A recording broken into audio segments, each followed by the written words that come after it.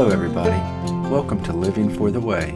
My name is Les Shoemate, and today I would like to inspire you on your walk with Jesus. Do you ever feel like you're not good enough? Or that you've done such bad things in your life that God can't possibly forgive you? Well, I've got good news for you.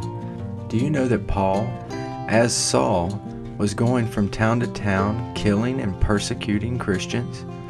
In Acts 9, we read that Saul was on his way to imprison Christians when Jesus came to him.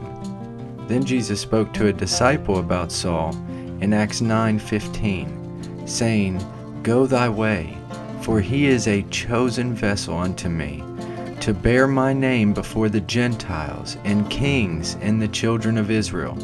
Saul becomes Paul and writes much of the New Testament, even though Paul had persecuted God's own people. God not only forgave him, but used him in a mighty way. So no matter what you've done in your past, if you humbly go to God, He is ready to forgive. Your past is in your past. Your sins have been paid for. Now focus on the truth of God, so that through the power of the Holy Spirit, you can start overcoming sin in your life.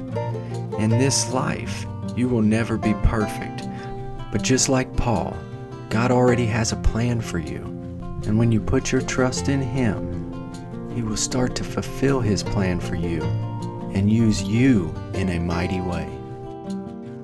Thank you for joining us for these few minutes. If you have any questions or prayer requests or would like to know how you could support this podcast, please visit us at livingfortheway.com, or you can email us at livingfortheway@gmail.com. Thank you, and God bless you.